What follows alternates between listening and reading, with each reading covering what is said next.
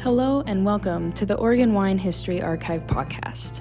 The Oregon Wine History Archive is located at Linfield University in McMinnville, Oregon, and is dedicated to preserving and sharing the Oregon wine story.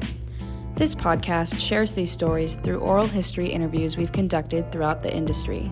Please enjoy today's episode. All right. My name is Rich Schmidt. I'm here with Joe Cushman. We're at Threemile Vineyard out in the Dalles. It's June 3rd, 2022. Joe, thank you so much for joining us today.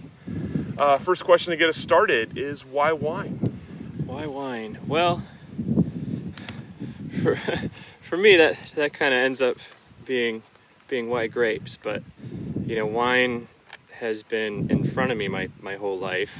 I'd be the third generation in my family to be part of the Oregon wine industry, but sometimes when things are right in front of you, you really don't notice them for a while, and I certainly didn't until I was, in my 20s at least. My dad made wine growing up, and so, I'd be in and out of the winery all the time, after school, before school, during school, whatever, and I'd get to explore all of the wineries and the fun things for kids. I don't know if you know, but wineries are super fun places for kids. There's so much stuff to climb, and I'd usually head straight toward the barrel room for some barrel climbing, or case storage for some case climbing, or the fittings wall and just build a wacky thing out of all the pipe fittings that they have there.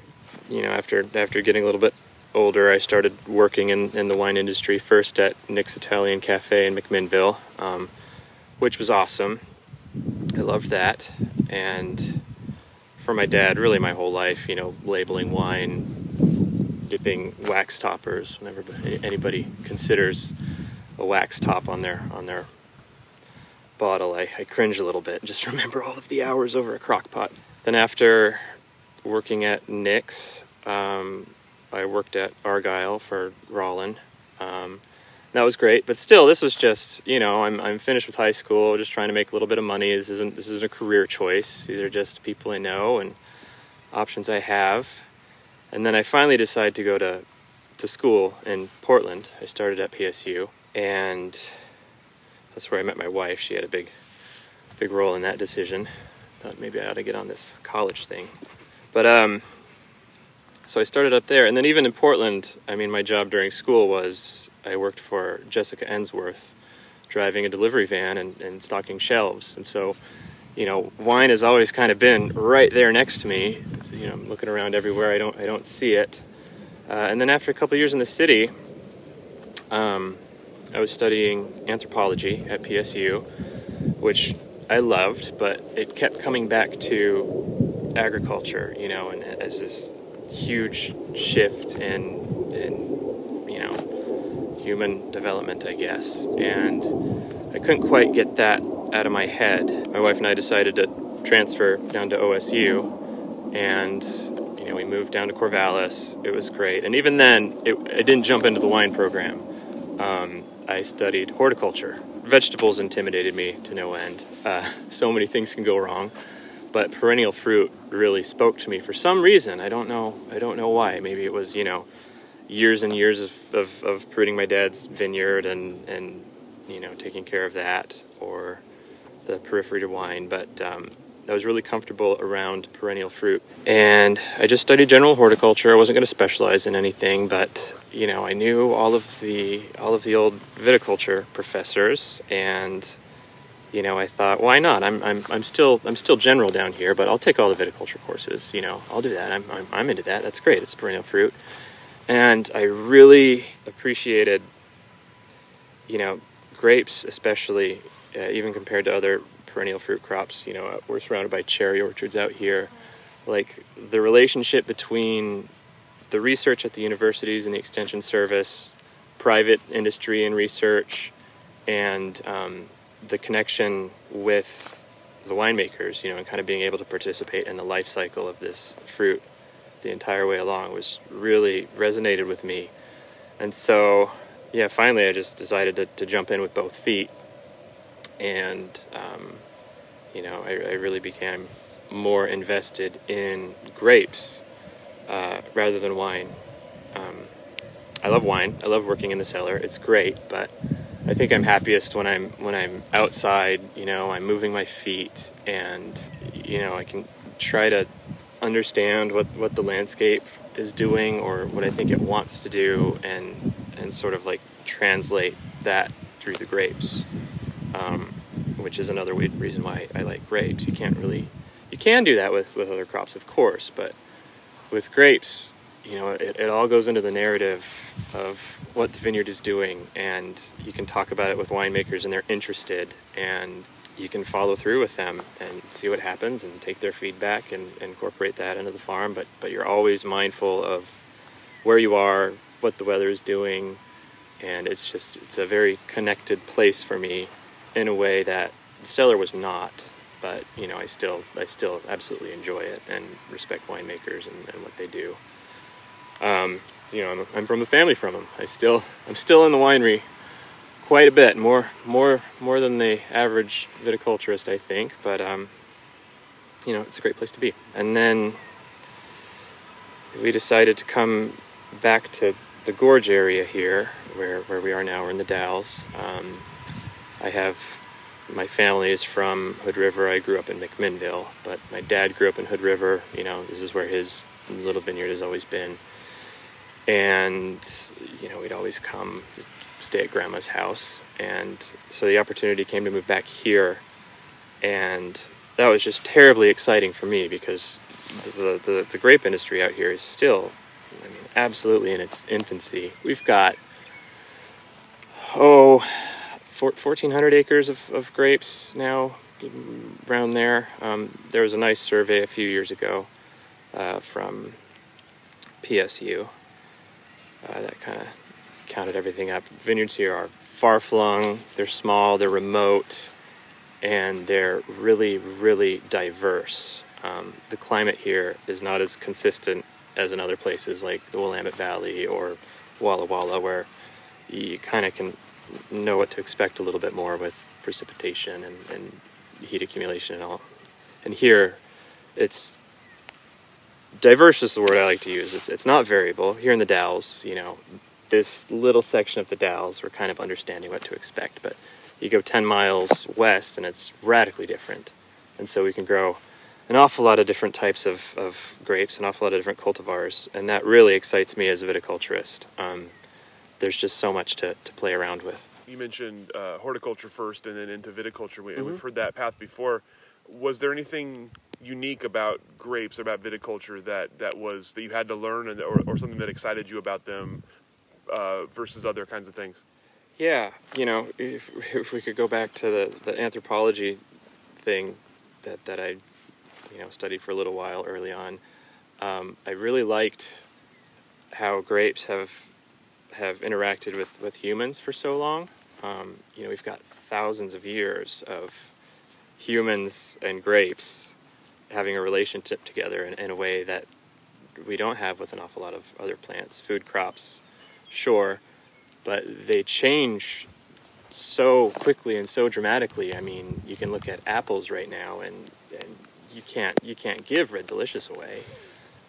With grapes, we've got these cultivars that are so old and have been around for so long that we just have this, a huge catalog of information and experiences and so on. And that's super stimulating to me.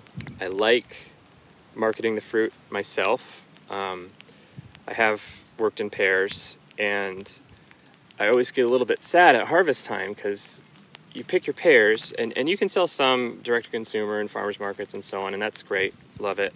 But to pay the bills, it's got to go in a bin, and it's got to go to a packing house, and you just never see it again. It's like could be at Costco, could be at your local grocery store, could be in China. You just never know. And so with grapes, like I can call up our winemaking partners and for lack of a better word, invite myself over to their winery and jump in. And you don't get to do that with an awful lot of other products. And then I also appreciate all of the research and science that goes into grapes. The extension in Oregon and Washington and California and, everywhere really, in the East Coast and the middle of the country. I mean, it's just fantastic. You can call up somebody who spends their life studying grapes and ask them a question, and if they don't know the answer, then you can set up a trial, and there's so many cool things you can do with grapes. And you can do that with a lot of other crops too, but the people in grapes are really great to work with. And there's a lot of people doing it, and it's fun to talk to your neighbors, and there are a lot of variables that we can play with in the vineyard that, we're not quite as tied to cost per acre of production as some other cultivars. A wheat field might have, if this is going to cost $15 per acre, like, you really need to sit down and think about it, because that's going to end up being hundreds of thousands of dollars, and there's not as much room for experimentation as grapes have. I can do something crazy on one row and, I don't know, cut off every 17th cluster and see what happens, and it's not going to be it's not going to set me back. It's just going to be more data to play with. So you mentioned, obviously, you grew up in the industry. You grew up with the industry right there. Mm-hmm. Did you have an impression of vineyards before you started working in them? Did you have much interaction? Yeah, I worked in my dad's vineyard, most of all, and a handful of other vineyards around. But you really, get to experience the plants. And so some cultivars, have really interesting characteristics. My dad had a Riesling vineyard, and going out and pruning that thing and walking through it, it was like the plants are whippy and rangy, and they don't have a lot of, the canes will go wherever you bend them. They just kind of flop all over the place, and they can hurt, and you can cut your fingers on them, and so it'd be like you experience that in one vineyard, and it's like, okay, that's Riesling, that's fine, that's the one that will whip your cheek and hurt. And then you go to somebody's Pinot Noir vineyard, and it's a little bit more, there's a little more structure, it's a little more woody, and you can kind of cut it, and the cane will just fall to the ground, and then you sort of understand that. So before, I knew anything about wine or could drink or anything, I had these experiences with different grape cultivars and just kind of how they acted in the field and what that felt like for me, on the ground. Is the vineyard mowed, or does it have all these little burrs that are getting in my pants and making me uncomfortable or something like that? So I liked having that kind of personal relationship first before, learning all this stuff about them that I know now, because, it's kind of humbling when you're interacting with something like that and you don't know anything about it, and it's just, you just get to listen to what it tells you, before you learn all this information. And then, early in my career after college and all that, I thought I knew everything. It's like you just go out and, no, this needs to look like that, and this needs to do this, and some of that I think was tempered by my earlier experiences, and then, the rest of it was tempered just by nobody wants to work with somebody like that. So, well, tell me about with that as a background, once you kind of started on the viticulture path, tell me about your first sort of professional vineyard experience and what it was like for you. Well, my first professional experience, out of college, I was hired as an intern for a large vineyard in Mosier, working for Tom Garnier and his GM, Dan Ziegenbein, and the crew with Alfredo Quintana.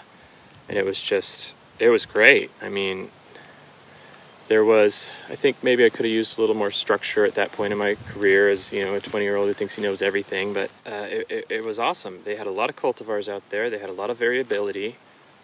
They had irrigation, they had dry farm, they had cherries, they had, old equipment, new equipment, and it was a nice place to be, because I just got to practice and see, what people knew, what people didn't know, what, I could create to help, especially working with the crew and between kind of the crew and the management, and because a lot of people, kind of intuitively understand a lot of things that need to happen out there, and then the manager is sort of like, well, why would I do that? And I was able to kind of quantify some of these things. Alfredo had excellent ideas about irrigation and this and that, but I could put that into a document and say, if you're running the irrigation for this long and we're dripping this much and so on, and kind of help dial in some programs there.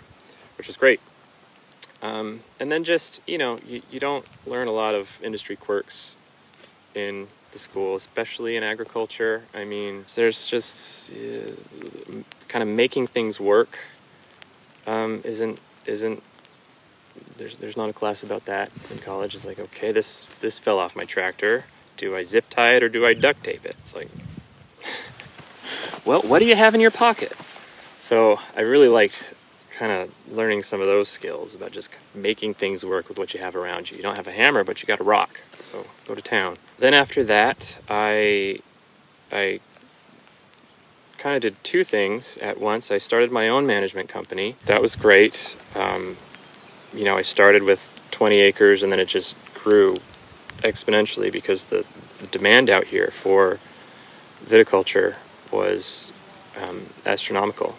A lot of folks had vineyards, and we're just kind of wondering, what else can we do? Or is this right? Or can you help me with that? I learned a lot about equipment operation and logistics. We're just hauling stuff all up and down the gorge to, labor management and talking with people and making sure everybody is taken care of and working well and getting what they need. And then experiencing so many different vineyards in so many different states of development and ages, and you could have a vineyard with 12-foot row spacing and 8-foot plant spacing that hasn't been fertilized or analyzed in 40 years compared to a high density thing that was state-of-the-art irrigation and all this stuff, and just kind of it just allowed me to deal with grapes, more things, and kind of get a picture of what things looked like. And then after a couple years of that, Rick Ensminger gave me a call. He was, of course, the longtime manager at Threemile Vineyard, and I was farming some properties adjacent to his, and he really just needed a tractor driver, but I was like, well, shoot, if Rick calls and asks for help, it's like, you got to get in there. Like, this guy's been doing this for so long. He has an immaculate vineyard. It's renowned across the world, really, and he's working with some of the best winemakers in Washington and Oregon, and it's just like, okay, Rick, whatever you need.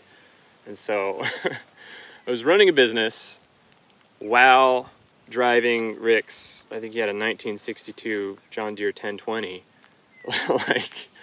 and I don't know if you've been up to, I know Rick was interviewed for this program a while back, but I don't know if you've been out there. Underwood is a magical place, and in the summer, with Rick's program, and everybody's program, really, it was dusty, so I'd be wrapped up on the tractor, no cabs or anything, bandanas, goggles, sunglasses, email in one hand, just like mowing with a two-wheel drive tractor on a side slope like this, and just rolling around with Rick, troubleshooting plants. He'd be like, Joe, what do you think's going on over there? I'd be like, I don't know, I'm gonna jump out and dive in, and I'd come up with an elaborate, list of everything that it could be, and he's like, nope, it's gophers. I'm like, thank you. And it was great, and I worked with him for I don't know, 2-3 years, and learned just as much as I learned in college. It's not a competition, it all complements. I was really thankful for that experience, and then ultimately, the good doctor that started the place, he died. His kids kind of took over, and then, decided they wanted to let that go, and Corliss came out and bought it, and there's just a lot of transitional stuff, and I was trying to kind of decide if I wanted to stick around there or continue with running my business, and I chose to keep going with my business, which I'm glad I did. I really didn't want to give up kind of having my toes in all of the pools around. Like, it's just so stimulating. And, you know, I was still farming properties on Underwood, so I could still have an Underwood experience. And I had properties in the Dalles and Hood River and Mosier and White Salmon. And we kept going with that for a number of years. And it was good. I liked it a lot. You know, business management, it's not my favorite thing in the world, but, you know, it's a mechanism. You know, it was a mechanism for me to do just what I absolutely loved. Mm-hmm. You know, I like being able to do everything. Sometimes I'd be out pruning, sometimes I'd be, you know, spraying, I'd be in the office plenty of times. It was great, but it was a ton of work. But that is ultimately what led me to this project.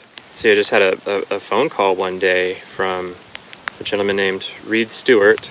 He's from LeGrand originally. He had an irrigation company out there. You know, he was in agriculture his whole life. And he started working for the owner of this property, David. And he was just kind of out scouting things around. You know, David was looking for property to plant a vineyard on to kind of, you know, be the bridge between his two other projects. I just got a call from this guy Reed, who got my name from the irrigation supplier in Hood River from Dick. And he's like, "Hey, you want to come look at this piece of property?" I'm like, "Hey, sure, that's what I do. I'd love to." I was farming a little vineyard just a quarter mile up the road from this property, so I was familiar with the area and the neighbors and all that. And, you know, came and looked out here.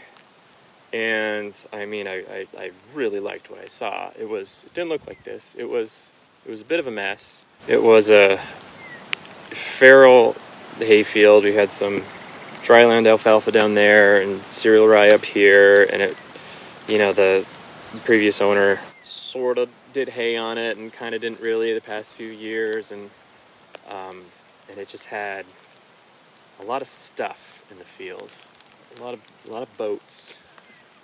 An unbelievable amount of boats, like hundreds of boats.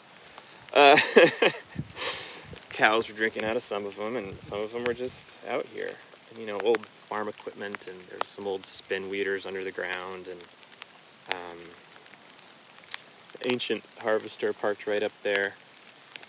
But it was really easy to kind of look through that and see the landscape and be like, oh my gosh, this place is everything. Like, it's kind of a microcosm of the gorge. It's got north slopes, it's got south slopes, it's got, you know, like 2 acres of perfectly flat ground, and that's it. And, you know, we've got almost 1,000 feet of elevation difference in the planted acres. The property goes from, 600 to, I think, 1,800.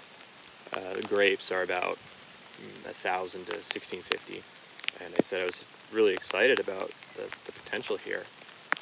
And he's like, "Okay, cool, I'll get back to you." So I'm like, "All right, great. You know, this happens a lot. People call me up to, you know, evaluate their projects. Evaluate is a strong word, just to stare at it and say, you know, without having any more information, this looks cool to me. You know, next steps are so on, but." So I didn't hear back from Reed for a little while. I just, you know, kept doing my thing. And then, you know, he'd be in contact a little bit, and he'd be like, "Listen, I'm going to come back to Hood River. We're super interested in that property. I'm going to bring the owner, David, out. We'll talk to you." And I said, "Okay, great." So we met at a coffee place in Hood River and just chatted for a while. I didn't know anything about David at this point. But we really got along kind of right away. One thing, when you're farming for a lot of different people, there are a lot of different personalities and philosophies and this and that. And as a custom farmer, you try to, you know, you ultimately want to do what, you know, the proprietor wants you to do.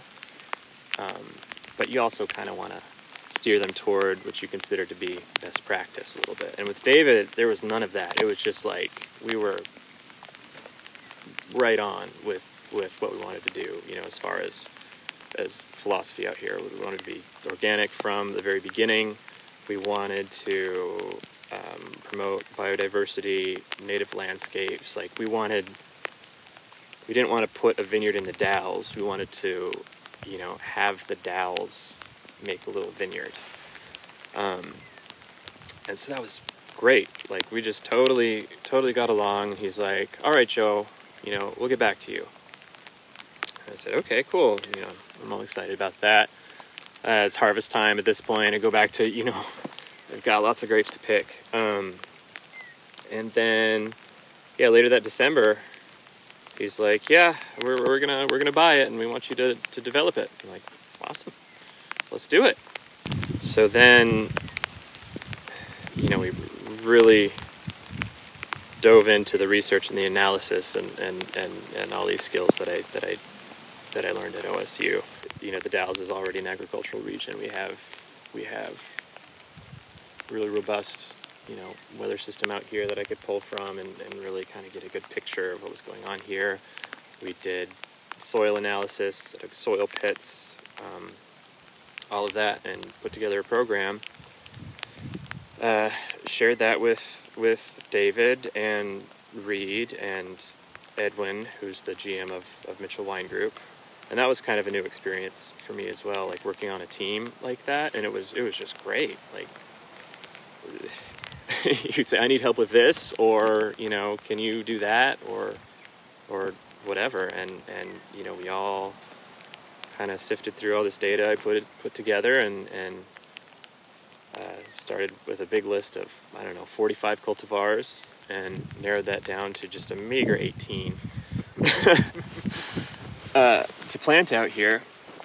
And then kind of, you know, over working that winter with David and Reed and Edwin and everybody else involved in the project, David was kind of like, hey Joe, why don't you just work just for me? And I'm like,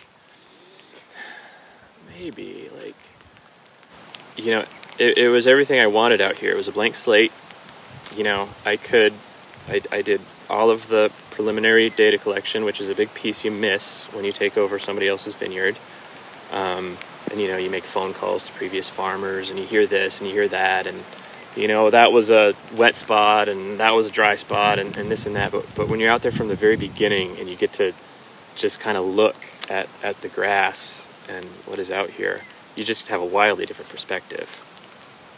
And so, and then all the support with the organics, and, you know, I got to choose the equipment and everything. So it was just kind of like, yeah, let's do it. Let's go all in. And it was great.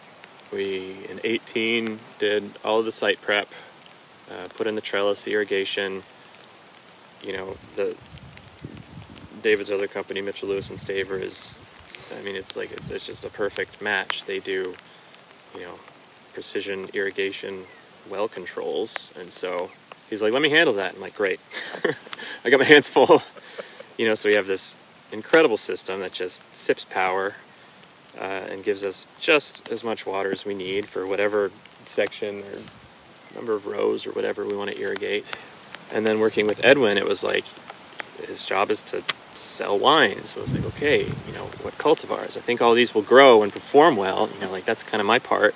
And then he's like, okay, what do we think we can sell, you know? Who wants what? And so we were just able to talk to all my contacts, his contacts, and just kind of make a list of what we thought would both be really happy in the Dalles and would be desirable for Oregon winemakers and Washington too.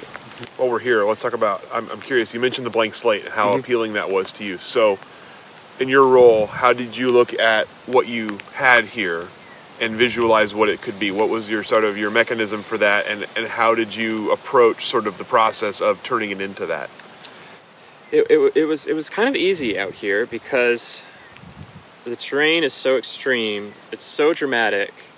The soil we have, you know, in the cultivated area is uniform. The soil where we're sitting now on this, you know, on the soil survey, it's a rocky outcrop. It is indeed a rocky outcrop. And it's covered in these gorgeous oaks, and like, we didn't want to force the vineyard on top. We didn't want to bulldoze. We didn't want to rip. We didn't want to move soil around. You know, we had to put some headlands in to be able to farm. You know, we've got a little cut up there and another one just below us here.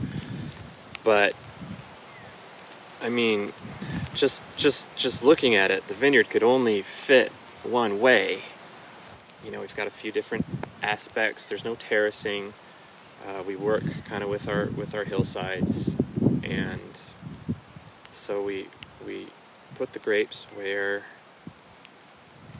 I think they wanted to be, as far as what the soil is doing, what the hillsides are doing, and so on. I guess I'm not articulating that terribly well, but it just seemed to be, this is what fits.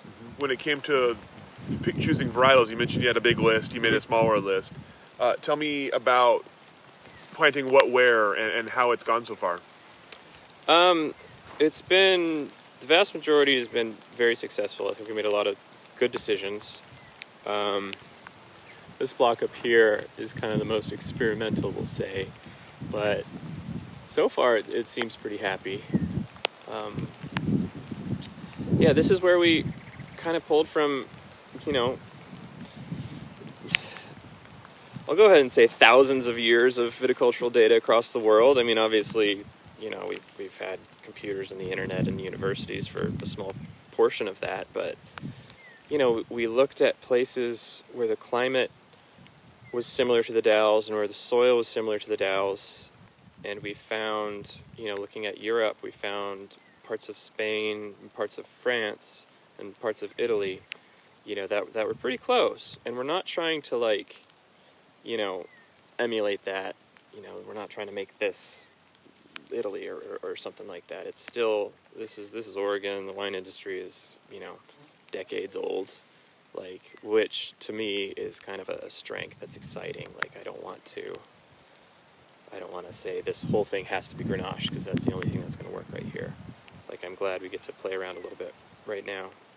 But we looked at places that matched somewhat and saw what performed well there, and kind of tried to translate that a little bit here, you know, understanding that it's a different place. We don't know for sure. There were a couple cultivars that I know do really well in the Dalles. You know, we've got quite a bit of Syrah, and it's super happy. I mean, this is the first thing we planted. It's like, we love this. And so that was nice to see.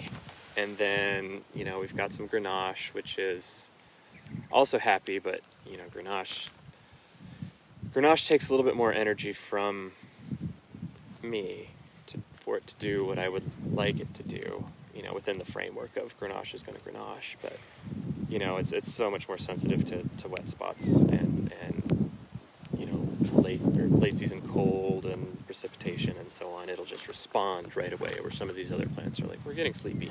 The Grenache is like, what else can we do? I planted about 2 acres of Grenache in a spot that turns out had a late season seep combined with, you know, I wouldn't consider them to be terrible November temperatures, but the Grenache is like, we're just going to grow. We're just going to do it. And it got fried. But it was happy on the other side of the farm, so we just kind of kept it going over there. Yeah, so there's a lot of trial and error, to be honest, but there's a lot of you know, evidence. Like, we feel like we've got a good selection here, and it seems to be happy. So you have obviously, you mentioned one of the pleasures of your past work was being able to work in a lot of different places, and you said having your toes in all the different spots. So tell me about some of the different vineyards you've worked in and some of the sort of unique challenges along the way, and perhaps how that has played into your work here so far. You know, starting in the Willamette Valley, we would work on, you know, there's generally a lot of vigor in the Willamette Valley. And so that's kind of what I grew up working with and managing. So, you know, that kind of gave me a good framework for things like plant density, cover cropping, canopy management, timeliness. Because out here, you can have those things, definitely, especially in Hood River. You know, it's fertile valley bottom. It can be quite similar, but, you know, over here in the Dalles, much drier, so vigor can be lower, that sort of thing. But that also kind of taught me like what you can get away with as far as plant density goes. So a lot of the vineyards out here, were planted on, originally 12-foot spacing, and then they're like, let's tighten it up to 10-foot spacing, and that was, the famous, because that's how our orchard tractors will fit. That's as tight as we can get it. And I was like, well, if we can plant on 6 feet in the Willamette Valley, like, we can certainly bring it in a little bit out here, I think, and not have to suffer from it. Of course, kind of our biggest thing with row spacing out here is topography. So this farm is on 8-foot spacing, and that's just so we can survive while we farm it. A lot of the times the tractor's going to crab walk, and you don't want to mow your 6-foot vine row on the side of a hill. Anyway, then coming out to the gorge, we have everything. We really have everything. So even on that first farm in Mosier where I started, we had maybe not everything, but almost everything. We had a sandbar. That's, it's a great petri dish. It's not going to do anything that you don't kind of ask it to do, because it's in sterile medium basically. So we got to play around there with mulching, composting, different types of fertilizer, liquid, solid, different cover cropping, different cultivating. And then on the very same farm, go next to a spot that's part of kind of a drainage a little bit. And it's just like the Willamette Valley again. It's high density, massive vigor. You have to hedge it, 3 times a year. And then going over to Underwood, again, super, super, super deep soil, tons of precipitation, low fertility. So, Rick's place, working with him, things like, and also it's unirrigated. So floor management you don't have a lot of wiggle room, and there's a lot of potential to make mistakes. And so you need to really be on top of your mowing program. You don't want it to get too competitive, but you don't want to mow it too quick or too much, because then you've got a dust bowl, and it's just, you can learn a lot there, but still a lot of vigor, because, you've got 80 feet until a solid layer in the soil. White salmon is kind of like a hybrid of these two places, so you can and so Mosier is kind of like halfway between the Dalles and Hood River, and then you've got Lyle, which is similar. So you have all of these different aspects, and they all kind of swirl together, and you learn a lot about, and you've kind of seen a lot of things. So, looking out here, we dug soil pits. They're deep and low density. So, I think a little bit about, okay, I've seen this before on Underwood. The difference is they get, 65 inches of rain. We get 12. So how are my plants going to respond there? If they can go down just as far as they want, but they don't have the precipitation. So, maybe tighten up the density a little bit, but not too much.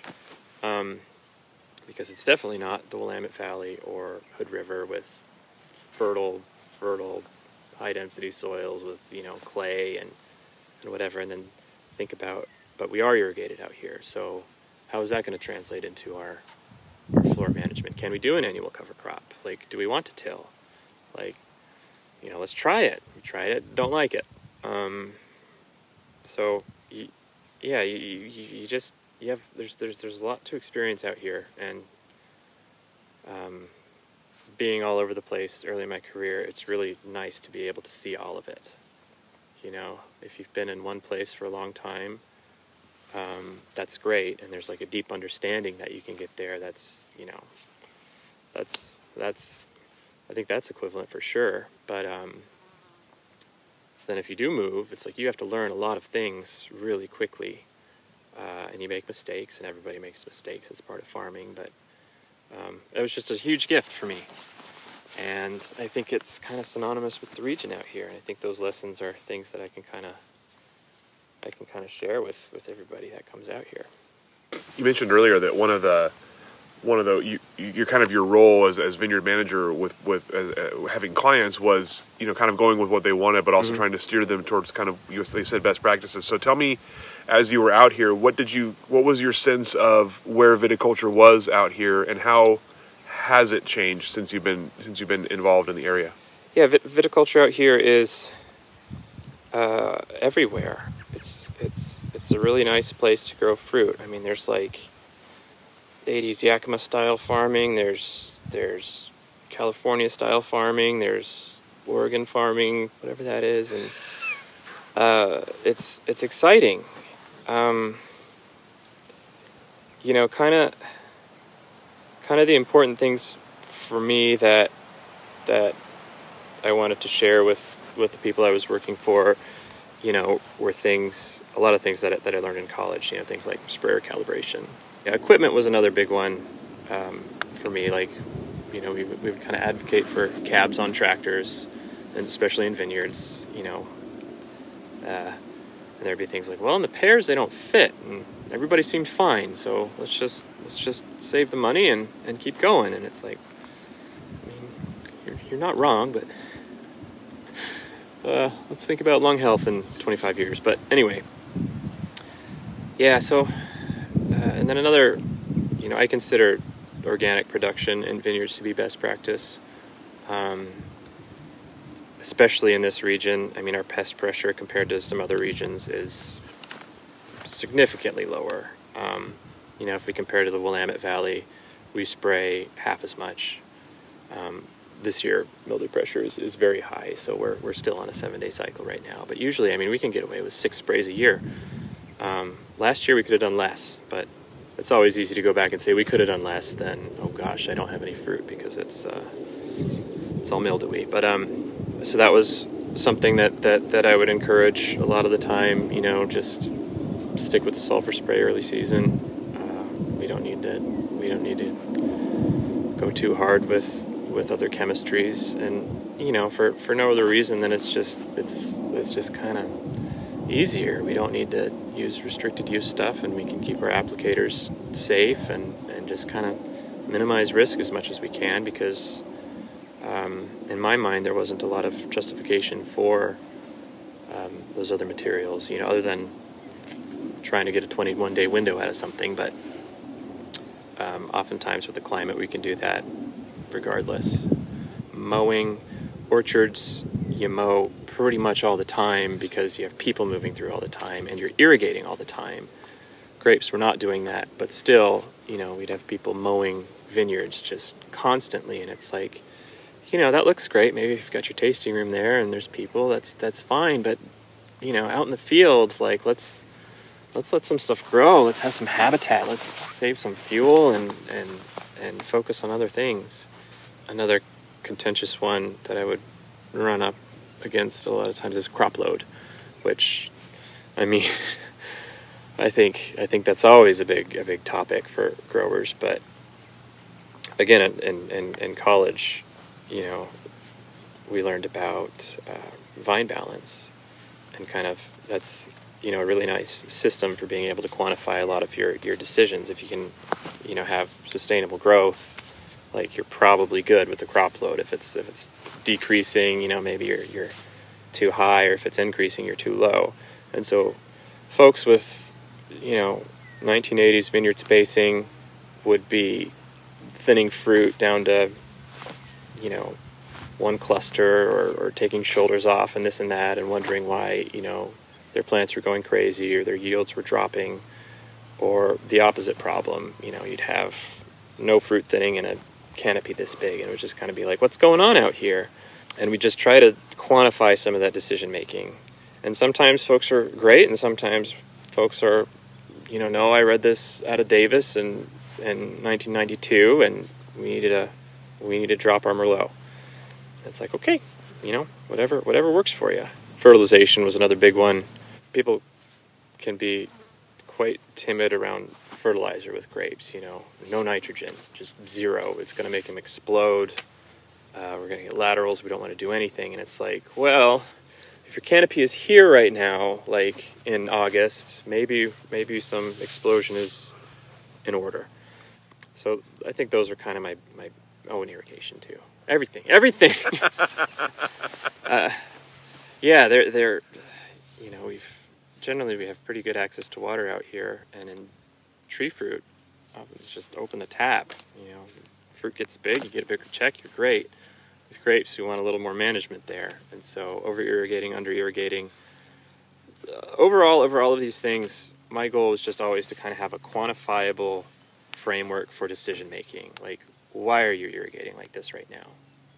If you've got a reason, great. Let's make a note, compare that season over season, see what the grapes are doing, and just write some of this stuff down. There's a lot of farming by feel, which is also great. People can do it. Because out here we have a lot of, everything. We've got the non-resident proprietors, in California that see their vineyard once a year, and it's like, go to town, make it work. And then we've got people that live right there, and they're out spraying and mowing and doing it all. And they generally do understand what their vineyard needs, just by feel.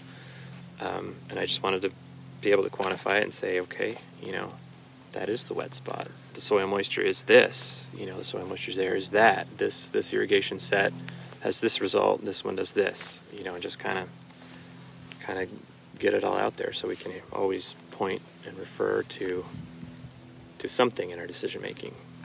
Does it feel like it's changed? A little bit. Yeah. It has. It's people are coming out here. There's a lot of young winemakers that are really interested in the gorge, and they're getting involved, and older winemakers, and everybody. Like, it's kind of going from, a place where you can grow grapes and to something people are looking at. And when people are kind of confronted with questions about what they're doing or why they're doing it, they already know, but it kind of, makes that dialogue happen, and they can kind of start sharing that. And yeah, I think they are.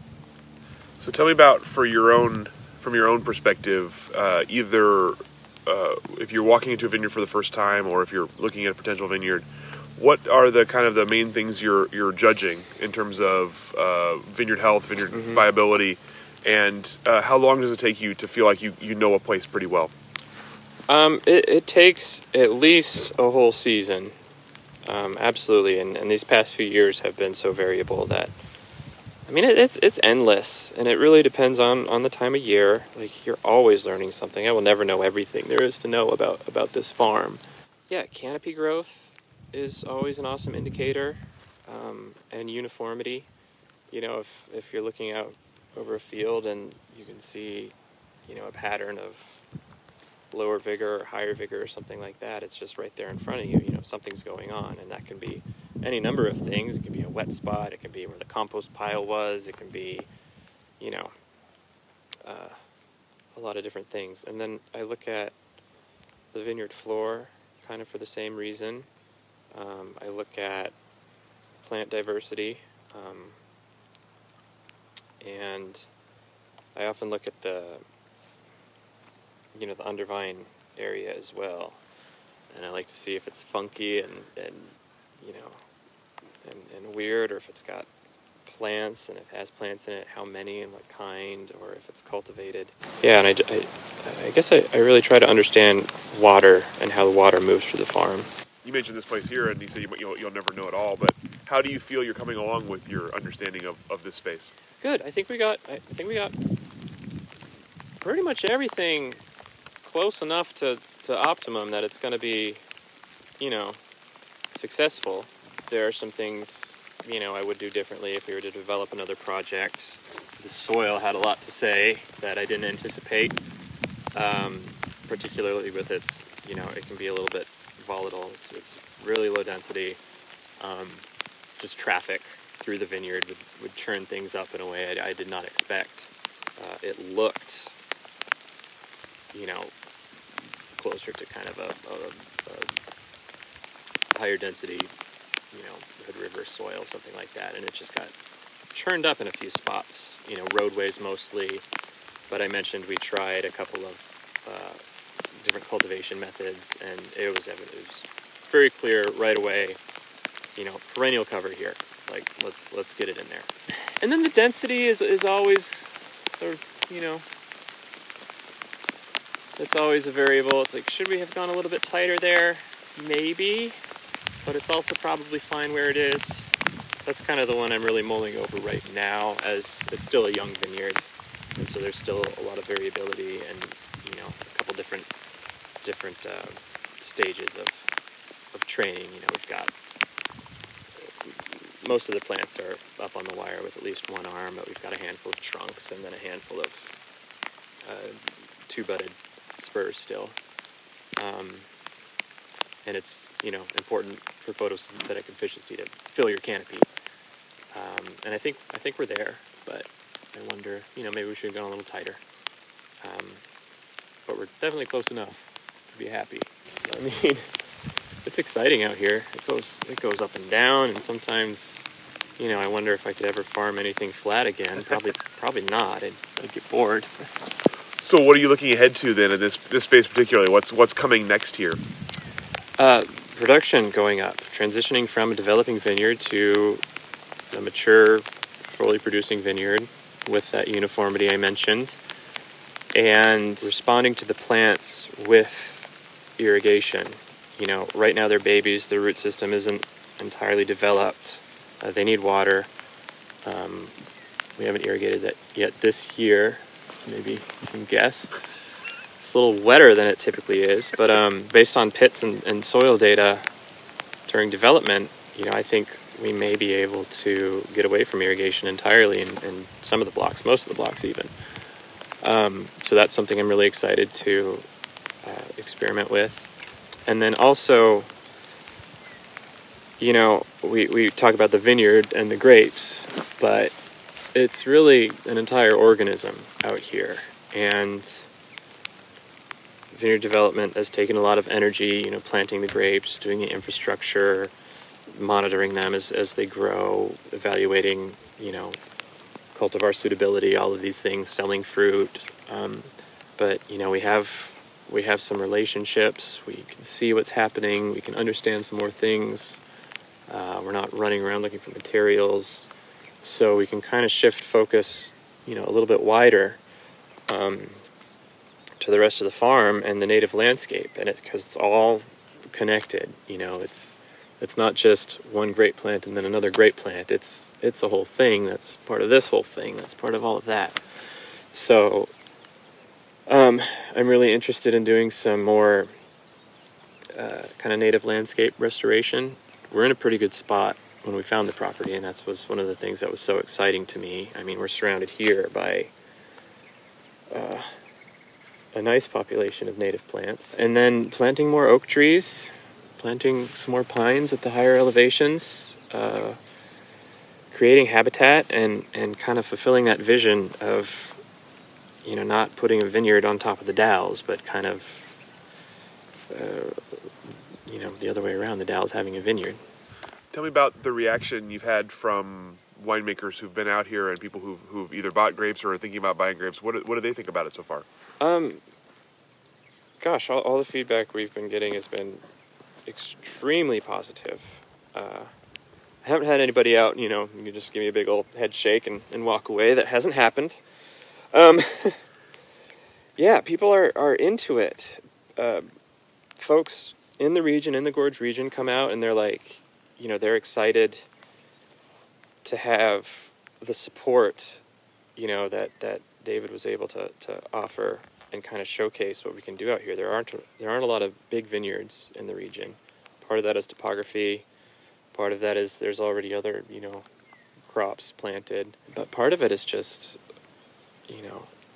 can people do it? There are a couple big vineyards, that have kind of replaced other perennial fruit on different farms. But yeah, Celilo is the biggest for 35 years. Longer? Geez, what year is it? 45 years? And the Dalles can definitely support a big operation like this. And so folks in the region are excited to kind of see what we're capable of out here. I mean, we all know it. and it's really nice for it to materialize and to see. And then folks from other regions, we work with a lot of folks from the Willamette Valley. They get out here, and the vineyard is it's not quite hidden up here, but you drive up at the bottom of a steep canyon, and then you go up a little driveway, and you pop out on the landing, and it's like, whoa, what is all this? And they get excited. Folks go up and down the gorge all the time and recreate, but you don't often head up in one of the canyons in the Dalles. And the Dalles is big. It is a big agriculture community. There are thousands of acres of cherries out here, but you can't tell just from 84. You really have to get out here. And so people get excited when they see it, and when they see, especially this time of year when it's all green and we have all of these flowers blooming. It can get a little rugged later in the season, but we're not very far from the Willamette Valley, and we're hot. There's options, and so people kind of, they start wondering, what's going on out there? What can we do with all of this fruit? We do something really well here in the valley that we're all happy with, but I think a lot of winemakers, are very inquisitive people and like to experiment, and I think we can offer that to them here. The Gorge can, as a region, and Threemile Vineyard can specifically, with our 18 cultivars and 1,000 feet of elevation change and aspects and all that.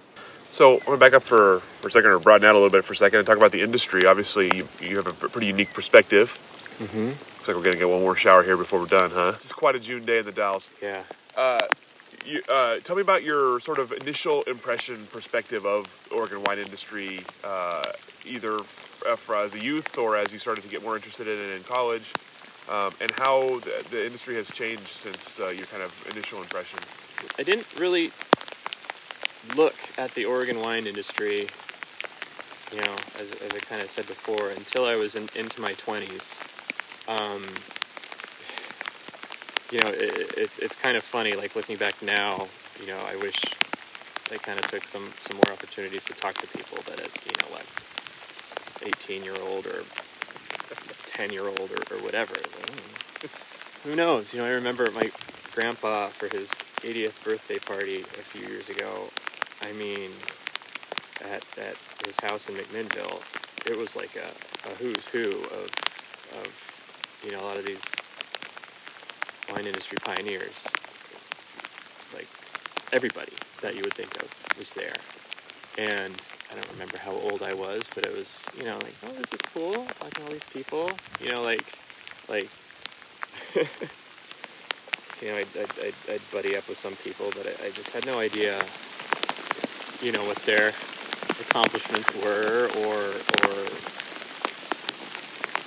so on. But my first job was mowing the lawn of Laurent from Northwest Wine. Mm-hmm. It was like, yeah, he's a pretty accomplished individual. I didn't know. He was mowing lawns. But yeah, then as I got older and started, it took a little bit more of an interest. It's fun. I think the Oregon wine industry, maybe before anything else, is just super fun. There's so many opinions, and it's kind of this interesting point where it's not, it's pretty well established these days, but it's not California, it's not France. It's still the Wild West in a lot of ways, and that's really fun because you can do whatever you want, and kind of, it's really collaborative, the wine industry. It's not very competitive in my experience. Everybody has similar goals, and they're all kind of doing them in different ways, and they're all working together and talking to each other, which I just love. It's fun to kind of watch it grow and develop, and all of the support we get from Extension is just, it feels like a gift. I think Patty's great.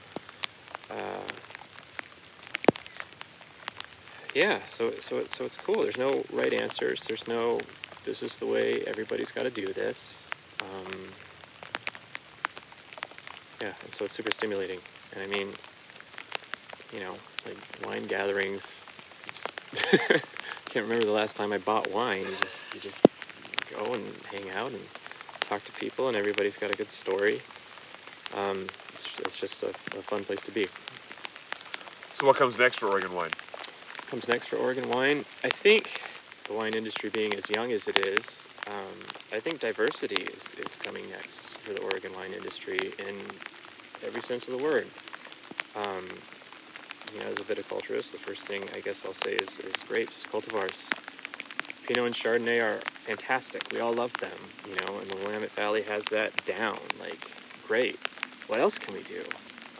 Is something I'm asking, and I think a lot of winemakers are as well, especially for things like their wine clubs and their tasting rooms and so on. Like, let's get something weird in there that nobody's ever heard of. Like, I've got 10 acres of Mencia. Like, what's that going to do? I don't know. But I'm really excited to see, and so are a lot of winemakers. I think farming and winemaking are kind of becoming, even closer. They're always, throughout history, have been right up next to each other. I think that's continuing. I think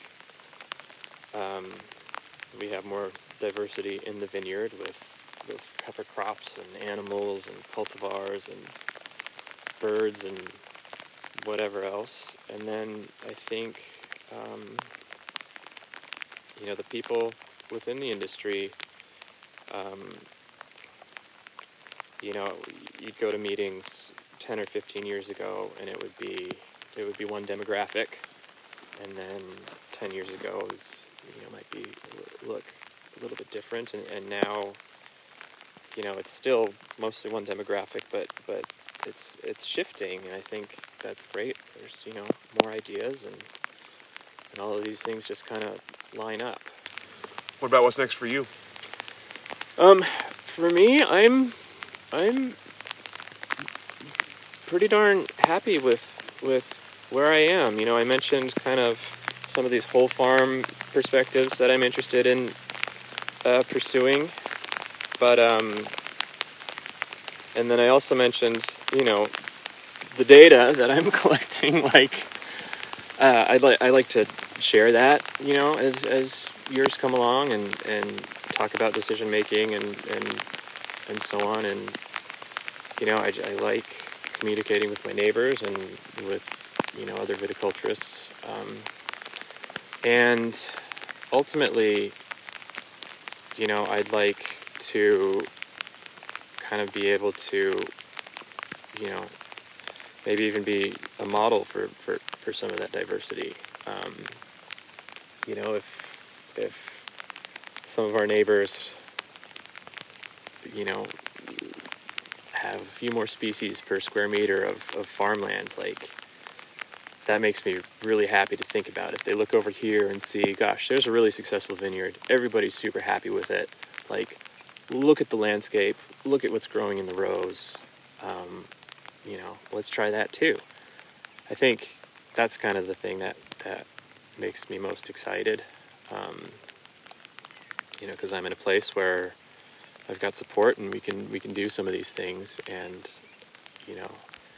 effective, economical. It'd be great if other people did that as well. I'd like to plant some more vineyards around. The house is just so awesome for grapes, and grapes fit in to the Dalles so well. Like, you don't have to do anything. Some of the blocks out here, we didn't touch. We just put trellis in and planted, and it's like, that's it. And those are some of my favorite blocks. The stuff that was abandoned sooner than the rest of it and hadn't been farmed longer. We've got some really resilient native plant systems out here, and they moved right back in, and we're just like, we'll just stick grapes on top, and away we go. All right. Well, that's all the questions that I have for you. Anything I didn't ask that I should have? Anything we didn't cover here today that we should have covered besides ourselves? Usually the question I ask after I get really focused on something is, where's Sal? But he's right there. So we're good. Thank you so much for your time, for inviting us up to this amazing space and talking about us, tell us your stories, and let you off the hook. Well, Thank you so much.